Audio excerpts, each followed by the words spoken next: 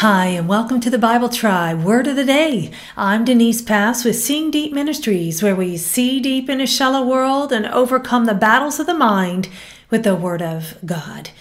Trying to be perfect in our own strength will fail every time.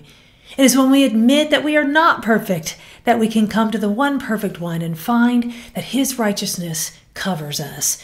Reading today in the book of Psalms, chapters 19 through 21, and the verse of the day is Psalm 19:7. The instruction of the Lord is perfect, renewing one's life. The testimony of the Lord is trustworthy, making the inexperienced wise. The word of the day is perfect. It is the Hebrew word taw-meem. This word means complete, whole, sound, healthful. This word perfect is applied to the perfect one in His word, but it is also used in Scripture to describe man. Hang with me here. Not as assessed by man, but in describing when man has been wholeheartedly devoted to God. According to the theological workbook or word book of the Old Testament, Noah was said to be taw-meem, perfect, in Genesis 6:9, blameless in his time. And Scripture's preeminent example of the taw-meem, perfect man, is Job in Job 1, verse 1. He claimed to be taw-meem in Job 9 and 12 and held fast to his integrity in Job 27, as recognized not only by his wife, but also by Yahweh in heaven.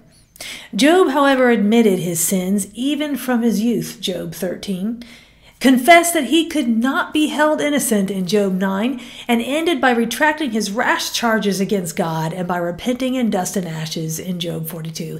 He was not guilty of the accusations made by his friends and was taw-meem, wholehearted in his commitment to the person and requirements of God. This is the grace of God that we have today, friends. We, imperfect, and with nothing good in us, are considered perfect and righteous in the eyes of God, because when He sees us, He sees His Son. What grace this is.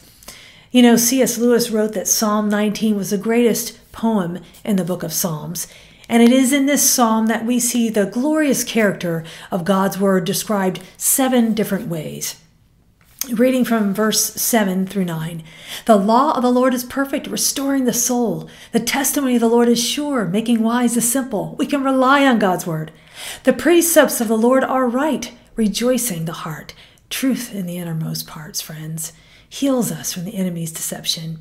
The commandments of the Lord are pure, enlightening the eyes. His purity heals our impurity and the pollution of our souls. In verse 9, the fear of the Lord is clean, enduring forever. The judgments of the Lord are true. They are righteous altogether. Only the perfect could heal the imperfect. God's word is perfect, friend.